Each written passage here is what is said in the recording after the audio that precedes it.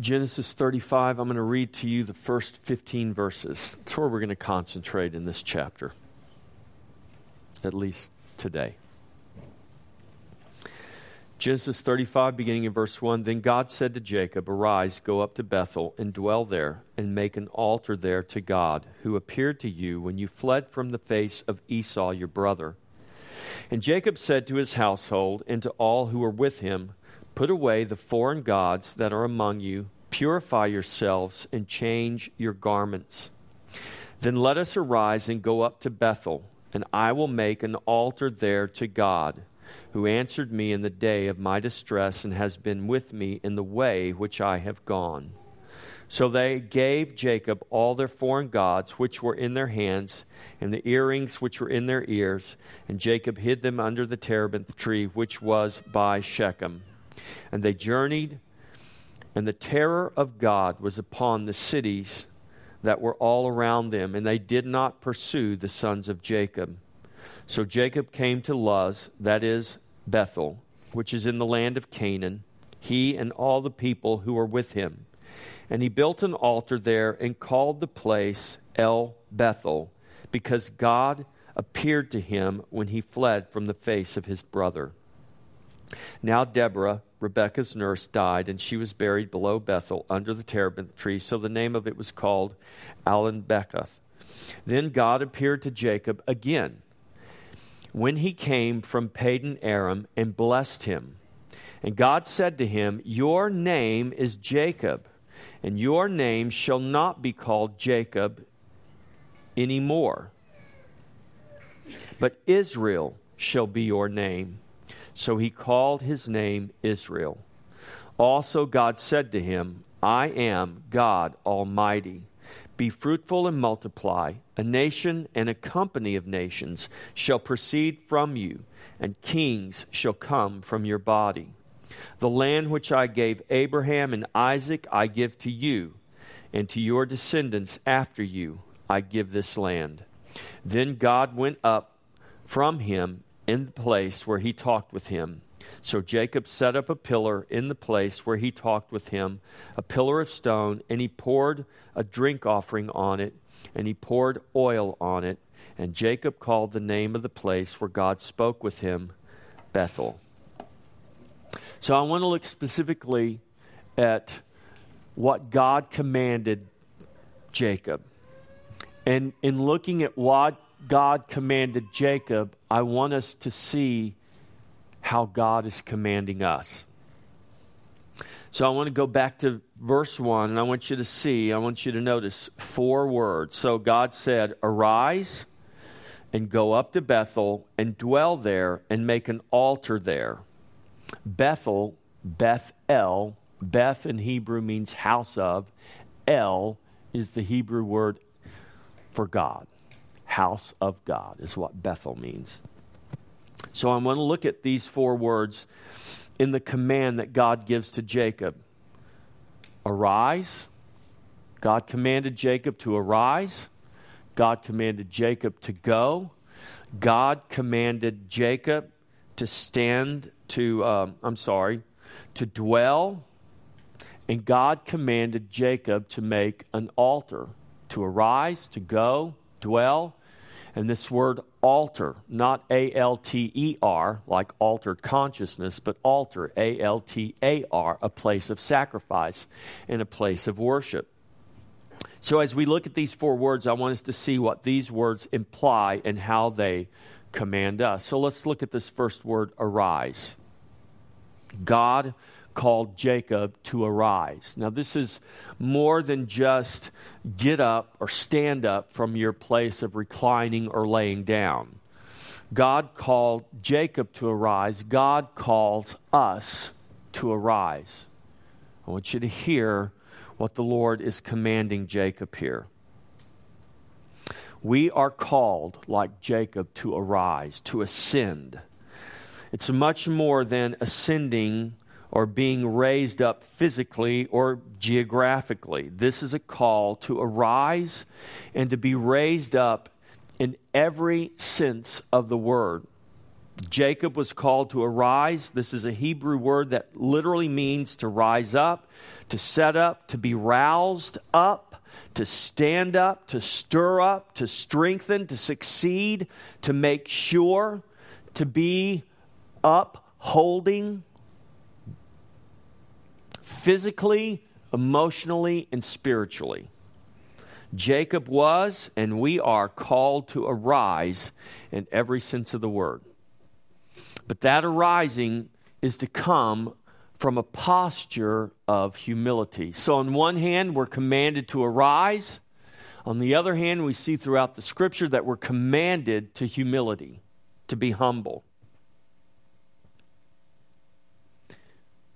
So in this arising, it's to come from a posture of humility and a recognition that we can only arise in God and by His grace. So Peter writes this in 1 Peter chapter 5, verses 5 and 6. Be clothed with humility, for God resists the proud, but gives grace to the humble. Therefore, humble yourselves under the mighty hand of God, that He may exalt you in due season. So when we use this word, when we talk about the word arise and we talk about humility at the same time, it may sound somewhat contradictory, that God wants us to arise, to ascend, but He also wants us to be humble. But I want to assure you that to arise and to be humble are not only consistent with one another, they are necessary partners that God commands that in no way contradict one another. In fact, when we read what Peter writes and when we read what James writes, the only way that we can truly arise is to humble ourselves before God, to humble ourselves under the mighty hand of God. And in humbling ourselves, what is the promise? That God will lift us up. God will raise us up. God will cause us, in other words, to arise. So this word arise, we are called to arise in every sense of the word, and we do it by grace, and we do it in the humility before God. Go. God tells Jacob, arise and go. Go where? Go up. You never go down to the house of God. You always go up to the house of God. Just like you never go down to Jerusalem. I don't care where you are. You go up to Jerusalem. Because this is not about physical elevation. This is not about geography. This is about a place, a position. This is from a spiritual perspective. And God is speaking to Jacob, not only in the natural. Jacob's really going to get up. He's really going to go to a place that we could point to on a map today. We could go there and walk in a place called Bethel and see a real place on earth, real geography. But God is talking to Jacob, and God is talking to us about much more than geography, much more than a point on a map. Bethel is the place that we are commanded to go up to. The house of God calls us to obedience. We are to arise and go up. This is not just a place we go, but a direction in life, a destination in life. This is a call to arise, a call to go up and to become something and someone other than. We see this because God reminds Jacob again, your name is Jacob, but you are not Jacob any longer. You are Israel. And what God is saying, Jacob, arise and go up because I'm calling you to be someone other than who you were. God calls us in Christ to be someone other than. Christ is the one who is other than anything and anyone else. We need to do another Not I But Christ Bible study so we talk in depth about the otherness of Christ. Christ is other than anyone and anything. And God calls us to be other than who we were. God calls you to be other than who you may know yourself to be today. The world may define you one way. The world may give you a name. Your mama, your daddy can give you names, but I'm telling you what, God wants to give you a new name. You might not literally get a new name, but what I want you to understand is that when you're born again, what God calls you to is to be born again. And when you become born again by grace through faith in Jesus Christ, you become other than who you were and what you were. This is the call to go up. God commands Jacob to go up and to know that he is someone other than he has known himself to be. Christ is other than anything or anyone. And when we are born again, we trust in Christ from a new heart of faith. And when we do that, we arise and we are raised up and we become other than that which we were. This is why the Bible says we become new creation. So the call to arise and go up is a constant call. So I don't want you to misunderstand what I'm saying. We were all born a natural birth. And like our natural birth, our spiritual birth only occurs once. You're not born again, and then you fall into sin and you lose your salvation, and then you got to get born again any more than you're born from your mother's womb. And you ruin your life and you say, well, let me try that again. It doesn't work that way. I know we wish that it did work that way sometimes, but it doesn't work that way. We've witnessed here today people going through the most traumatic things you can possibly go through. We are witnessing people looking at the prospect of loved ones dying or loved ones having already departed, or sickness ravaging a body. We are brought before, it's been brought to us today, our mortality, that life, this physical life is a fleeting life. As long as you might live on this earth, if you live to be the oldest man or the oldest woman, do you realize how short your life is compared to the eternal life that God gives to you in Jesus Christ? That when we make the transition from this earth, from this body, from this flesh, into the glorious body, into the realm of glory that we will live in eternally through faith in Jesus Christ, we realize how fleeting our lives are. They're just exactly what the Bible says. They're vapors. They're moments that just pass before our eyes. And if we don't understand what God is commanding us when He commands us to arise, when He commands us to go up, to heed this call, that this call is not a one-time call, it's a constant call. That when we're born again of the Spirit, from that birth, from our birth, both natural and spiritual, our life is to be a constant journey and a constant process of maturity and growth and fruitfulness. That's what God wants to bring us to fruitfulness. So this isn't a one-time call. This is a constant call to arise and to go up. This is true physically. It's true emotionally. And when we look at our children and when we look at people around us, there is an expectation that we have that physically and emotionally there should be maturity taking place.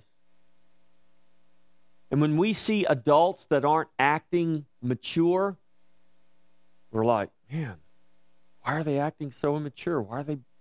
We think something's not right. Something's wrong with them. You should act better than that. You should know better than that. When we have physical problems and we're restricted, we know there's a problem. We say, physically something's wrong. I think maybe my leg is broken. Physically, I've got some dysfunction going on here. So when we experience physical or emotional dysfunction, we recognize and we say, yeah, we need to fix that. We need to get that straightened out. But yet it is so easy in our culture today, and I believe even in too much of the church, to just disregard spiritual immaturity and spiritual dysfunction. And God wants us physically and emotionally and spiritually to experience growth and maturity and fruitfulness.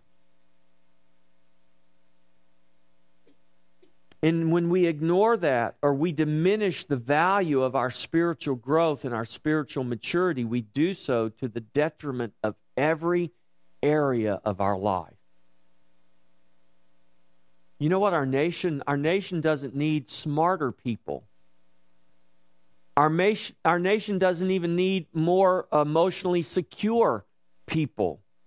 What our nation needs is a people who are spiritual. We need a people who love God and who submit themselves physically and emotionally and spiritually to God, who look to God in every way, physically, emotionally, and spiritually, who know that our only hope is a God who is spirit. And He demands that those who worship Him must worship Him in spirit and in truth. You can't get that at the gym. You can't get that from a healthy diet. You can't get that by reading all the books on psychology and psychosis and experience emotional healing. You can't get that from that. Something spiritually has to happen. God has to do a miracle in your heart. God has to do a miracle in my heart. And if God doesn't do a miracle in our hearts, we're in trouble. As healthy as we may be, as emotionally adjusted as we may be, we can die the most healthy and emotionally adjusted people and still split hell wide open. That's not a good thing. God didn't make us 2 parts. He made us 3 parts. He made us physically, emotionally, and spiritually. Or as the Bible talks about it, spirit, soul, and body. We have lots of effort going into the soul and the body. But our real problem is not at the body level or even at the soulish level. Our real problem is at the spiritual level. And we need to cry out to God that He would spiritually touch us, transform us, so that we could then begin the process of renewing our mind and saving our soul. The soul, the Greek word soul is the Greek word psyche. It means the seat of the mind, the will, and the emotions. Does your mind and your will and your emotions need to be healed, need to be renewed? Absolutely they do. But you can renew that to men like Sigmund Freud or the latest, greatest psychiatrists in the world today and counselors in the world today. But if your soul, if your spirit's not touched, if something doesn't happen on the inside, there's no hope for us. So the call to arise and to go up is first a spiritual call to life in Christ. It's a call to maturity and faithfulness in every realm of our life and every realm of our being. As we answer that call, we are giving witness to God and to His goodness and to His glory. As you answer that call, you give witness to the goodness of God and the glory of God and the love of God. This is what the world needs to see. How is the world going to see Jesus? Say, well, He's going to come back one day. Now, that's not how we want the world to see Jesus. We want the world to see Jesus through us. They will see Him come back one day. But if they only see Him then, it's going to be too late for them. And in one sense, God has commanded us to do something that only He can do. But He can only do what He can only do with us. In other words, you're going to be Jesus to somebody. You're going to show someone the love of Jesus. How am I going to do that, Pastor Jeff? You're going to love one another. That's what Jesus said. They'll know you're my disciples by the love you have for one another. So you're going to be Jesus to somebody. You're going to witness through your life, through your words, through everything. You're going to witness Christ to them, and they're going to see Jesus. And God is going to use you to draw them by His Spirit as you give witness. So God tells Jacob, He commands Jacob, arise, go up to Bethel. And He says, dwell there. Bethel, the house of God. Bethel is our dwelling place with God. Jacob was called to arise, to go up to Bethel and dwell there. He didn't say visit there. He said dwell there. This is important for us, church. And like Jacob, we're called to dwell in the place of God's presence. This is where we are planted and rooted in the house of God. This is our dwelling place. And that dwelling place is Christ. Ultimately, Christ is the house. Go to Revelation chapter 21. He is the temple. Somebody asked me the other night, is there going to be a temple in the new heaven and the new earth? And I said, read your Bible. Your Bible tells you very plainly there will not be a temple in the new heaven and the new earth. It's not an accident, and it's not the Muslims' fault that the temple hasn't been rebuilt yet. God has done this. God tore it down. God has not allowed it to be rebuilt, and God reveals to us in Revelation 21 that the Lamb is the temple. I saw no temple there, John says. Why? Because the Lamb is the temple. What does that mean? Peter says, you, hey church, you are living, lively stones being what? Being built up into a holy habitation. You, church, are the house of God. Guess what? Christ dwells in you, and he is your hope of glory. Christ in you, the hope of glory. Colossians 1:26. This is what the rulers of the world didn't know, but had they known, they would not have crucified the Lord of glory. We can get rid of one Jesus and be done with it. But what they didn't know is when you crucify that one Jesus, you've just activated the plan and purpose of God that existed before creation. And now Jesus, by the Holy Spirit, will come and dwell, not in a temple in Jerusalem, but he will come and dwell in living stones all over the face of the earth. And he's not just building a temple. Go back to the book of Revelation. He's building a city. I saw the new Jerusalem, the holy Jerusalem, descending out of heaven, who is the bride of the Lamb. Who is the bride of the Lamb? You are the bride of the Lamb. I am the bride of the Lamb. The church is the bride of the Lamb. God is telling Jacob, arise, go up, dwell, go to Bethel and dwell there. Dwell in my presence. This is a picture of what was ultimately to come in Christ. It's a picture of where we dwell today. We don't live in Israel. We don't live in Bethel. We live in the real Bethel. We are Bethel. We are the house of God. We are the dwelling place of God. God dwells in you by his Holy Spirit. I wish you could get a revelation of that and let God transform your heart and your mind to understand who you are in Jesus Christ and what God has done by his grace in spite of ourselves. So this isn't describing a length of stay but a state of being. God was not just calling Jacob to stay a long time and make a permanent address there in Bethel. He was calling and commanding Jacob to dwell in the house of God, to desire that, to seek that, to look to that.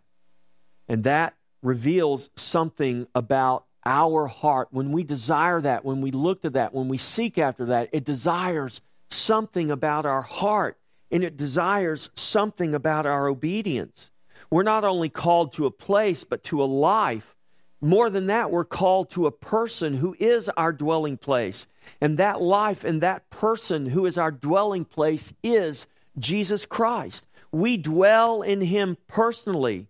We dwell in him corporately.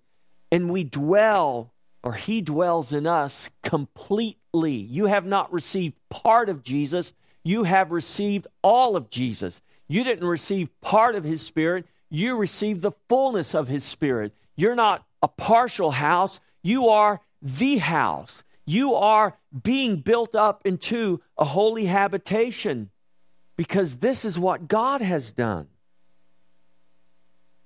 And by grace through faith, we are dwelling in him now, and he is dwelling in you. So we're to know, and the world is to see that Christ is our dwelling place and that he dwells in us as we dwell in him, that we will know, or that the world will know, that we are his disciples. How? By the love that we have for one another. And we cannot have that love if his love is not first in us. So Jesus says, it's recorded in John 13:35, love one another even as I have loved you, so you are to love one another. John 13:35. And in 1 John 4:19, John writes, we love him because he first loved us. Listen, God has got to put his love in you, but once God puts his love in you, then you are able to love the same way Jesus has loved us, and we are commanded to do that. We are commanded to live, to dwell, to abide in his presence. That means we live and we abide in him. That means we live and we abide in his love. And then he tells Jacob, he says, make an altar there. Where? In Bethel, in the place that you're going to dwell. What is an altar? It's a place of worship. It's a place of sacrifice. So what is God telling Jacob? He's telling him to worship. Worship me. He's commanding worship. Do you know that God doesn't suggest worship? He doesn't advise worship. God commands worship.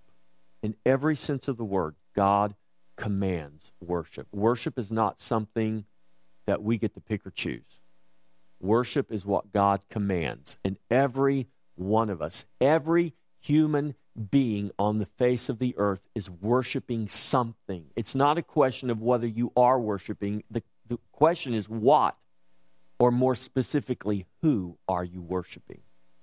The hardest, coldest atheist worships, trust me. He doesn't know it. He doesn't describe it that way, but he absolutely worships. The problem is not that he doesn't worship. The problem is he does not worship the true and the living God. God commands worship. Bethel requires an altar. In other words, the place that we dwell requires worship. We cannot dwell in the presence of God and there not be worship. There cannot be God and no worship. Where God is, there is worship. Worship goes with God, like wet goes with water. You can't separate God from worship. And when God commanded Jacob to arise, to go up to Bethel and to dwell there, when he said make an altar, we need to understand that worship was never in question. Worship is never in question when it comes to God. The command to make an altar is a command to worship. God commanded Jacob to worship him. God commands us, his children, to worship him. God commands all men to worship him. And what men ultimately do with that command to worship will have an eternal consequence on every living soul. God commanded Jacob to build an altar at Bethel, and so God commanded Jacob to worship at Bethel. Remember, Bethel is this place. It's a real place. We could locate it on a map. We could walk there. We could go and tour there and say, oh, this is Bethel. This is where Jacob built an altar. But I want you to understand Bethel is much more than a place on a map. It's a place of worship. It's a place that demands, that requires our worship. And worship requires obedience. Worship is an action. And worship implies what we do and how we do it. Worship in that sense is physical. So we worship today in every sense of the word. You stood up, you sat down, you opened your mouth, you sang songs, maybe you raised your hands. Our worship is physical. When God commanded Moses to build the tabernacle and set up a system of worship, if we could just really understand how physical that was, but more than the physicality of it was the spiritual was more real than the physical. We don't understand how bloody that tabernacle and that temple was. That for up until Jesus came, for 1,500 years, they killed multiple animals every day. That's a lot of blood. It was a bloody mess. It was very physical. Worship is physical. It's an action. But worship is more than an action. It's an attitude. Worship not only implies what and how. Worship implies why we do what we do. It is of the heart. It is of the mind. It's of our soul. Worship has to come from our heart. Worship is not separated from our mind, from our soul, from our will and our emotions.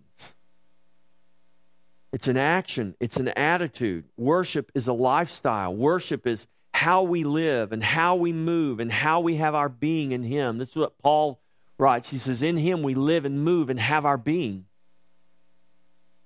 This is what he said to the philosophers on Mars Hill.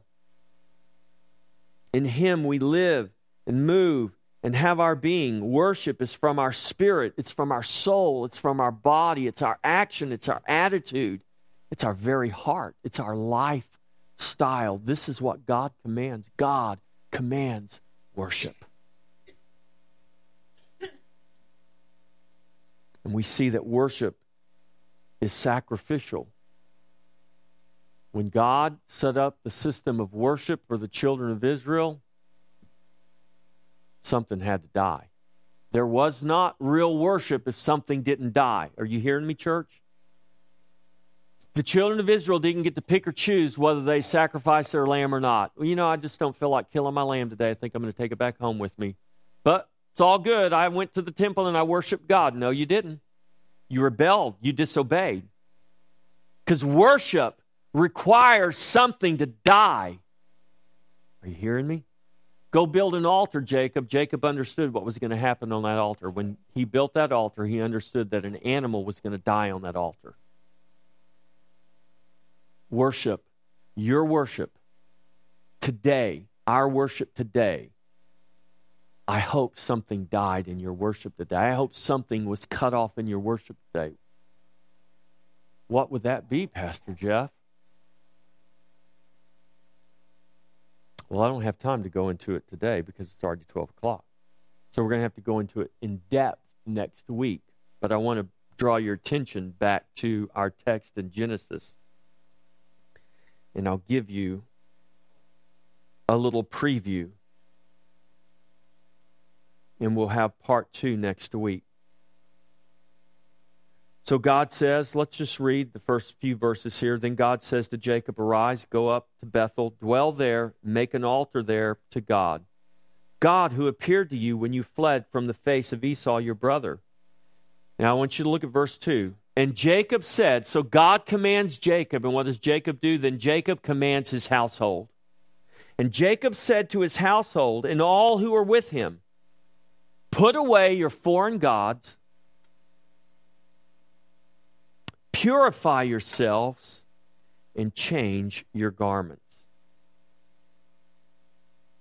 Arise, go, dwell, and worship. These are all actions that require our obedience, but not apart from God's grace. To arise, to go up, to dwell, and to worship are things that require our obedience, but that obedience does not come without God's grace, and God's grace is what enables us to be obedient. Do you understand that, church? You're not obedient apart from God's grace.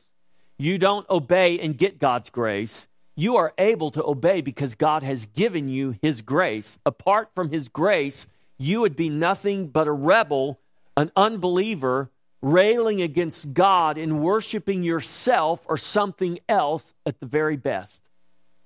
It is the grace of God given to us that enables us to walk in obedience. God commands Jacob, but God gives Jacob the grace to arise, to go up, to dwell in Bethel, and to build an altar there. Jacob was not left to himself. Jacob was with him. God was with Jacob We're not left to ourselves to do these things or anything by ourselves, but God is with us. Christ in you, the hope of glory. He is with you. Now let's go back to the statement I made a while ago that when you came here and you worshiped today, I hope something died. I hope something was put away. I hope something, what? Thing. Well, look at what Jacob commands his household in verse 2. Put away your foreign gods that are among you. Purify yourself and change your clothes. Let's just start with the first one. Put away the foreign gods. What is that? That's idolatry. Now, I bet you none of you came having a little household god in your pocket this morning. I hope not. If you did, you can throw it up, find a trash can for you. You can throw it away before you leave today, okay? But it was a real common thing back in the Eastern culture, in Jacob's culture. People had household gods. They had little idols they'd set up in their house, and they'd make little altars in their house, and these were like their family gods. You know, and every family had different gods, and they would go and they'd pray to those and worship those little gods and hope that their little household gods would bring them good luck and prosperity and success. This is what Rachel stole, by the way, when she left her father's house and hid under her saddle. The household gods. And those household gods were here, and those are the ones that Jacob says to everybody in his household, to all his servants, put away your idols. So what is your idol? When we come together and worship, one of the things that needs to be laid upon the altar, one of the things that needs to be killed in our life are the things that are idolatrous to us, the things that defile us. The old that still clings to us, we need to cast that off. It needs to die. It needs to be put away. It needs to be cast off. What is Jacob telling his household? He's saying, guys, we're getting ready to go up to Bethel, and we're getting ready to worship God. We're going to dwell in the presence. This is where God appeared to me. We're going to the house of God. We're going to where the very God of my fathers appeared to me, and we're going to worship him there. So now is the time for you to get rid of your idols. Now is the time for you to cleanse yourself, purify yourself, come out of your defilement. Now is the time to take the old off and put the new on, because we are going up to the house of God to worship. When you come here, I know we don't do it, but it really should be our mindset. I'm getting ready to go worship God. Not that I haven't been worshiping God, not that I don't worship God all the time, but I mean the people of God are coming together. We're getting ready to worship. I need to cast away my idols. I need to come out of the things that are defiling me. I need to take the old off and put the new on. How do I do that? You do that by the grace of God in Jesus Christ. So we're going to stop right here, and we're going to continue this next week because we have a meal next door. But I want you to understand this. You don't do that in your own strength and in your own power. You can't purify yourself. Please understand this. And apart from the grace of God, you'll never cast away your idols. And you can't put on anything new because you don't have anything new to put on until God in his grace gives you the new and makes you new. Now, once he's done that, you can absolutely put the old off and put the new on. But if you don't have any new clothes to put on, if I came to you and I said, hey, come on, get ready, put your new clothes on, take those dirty old clothes off, got dirt and grease all over them, you got to put some new clean clothes on. You say, these are the only clothes I have. Well, you can't put on what you don't have, do you? So a lot of people go through life trying to put on something they don't have because they're trying to do it in themselves. No, God's got to give you that first. He's got to give you the new before you can put it on. And that's how you receive it, is by the grace of God. So we're going to stop there, and we're going to continue this next week, and we'll finish this next week.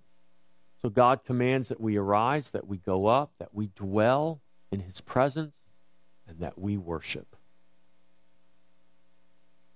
And we do that by his grace. So I want to challenge you today to look to His grace, to cry out for His grace, to ask that God would heal your blindness and reveal to you the need for His grace, and that you would cry out and know that God will hear your cry. That if you call upon the name of the Lord, He will save you. Those who call upon His name, Paul writes in Romans, will not be put to shame. So can we stand and can we pray? I'm going to pray a closing prayer, and I'm also going to ask God to bless our food next door. And then you guys go next door, and they've got awesome food and large quantities of it. And so I hope you can all stay and we can fellowship together. Father, we thank you for your grace and your mercy. Lord, you command us to do what we cannot do on our own. Lord, we cannot arise, we cannot go up, we cannot dwell, we cannot worship apart from your grace. And neither could Jacob. God, just as you gave grace to Jacob, you give grace to us.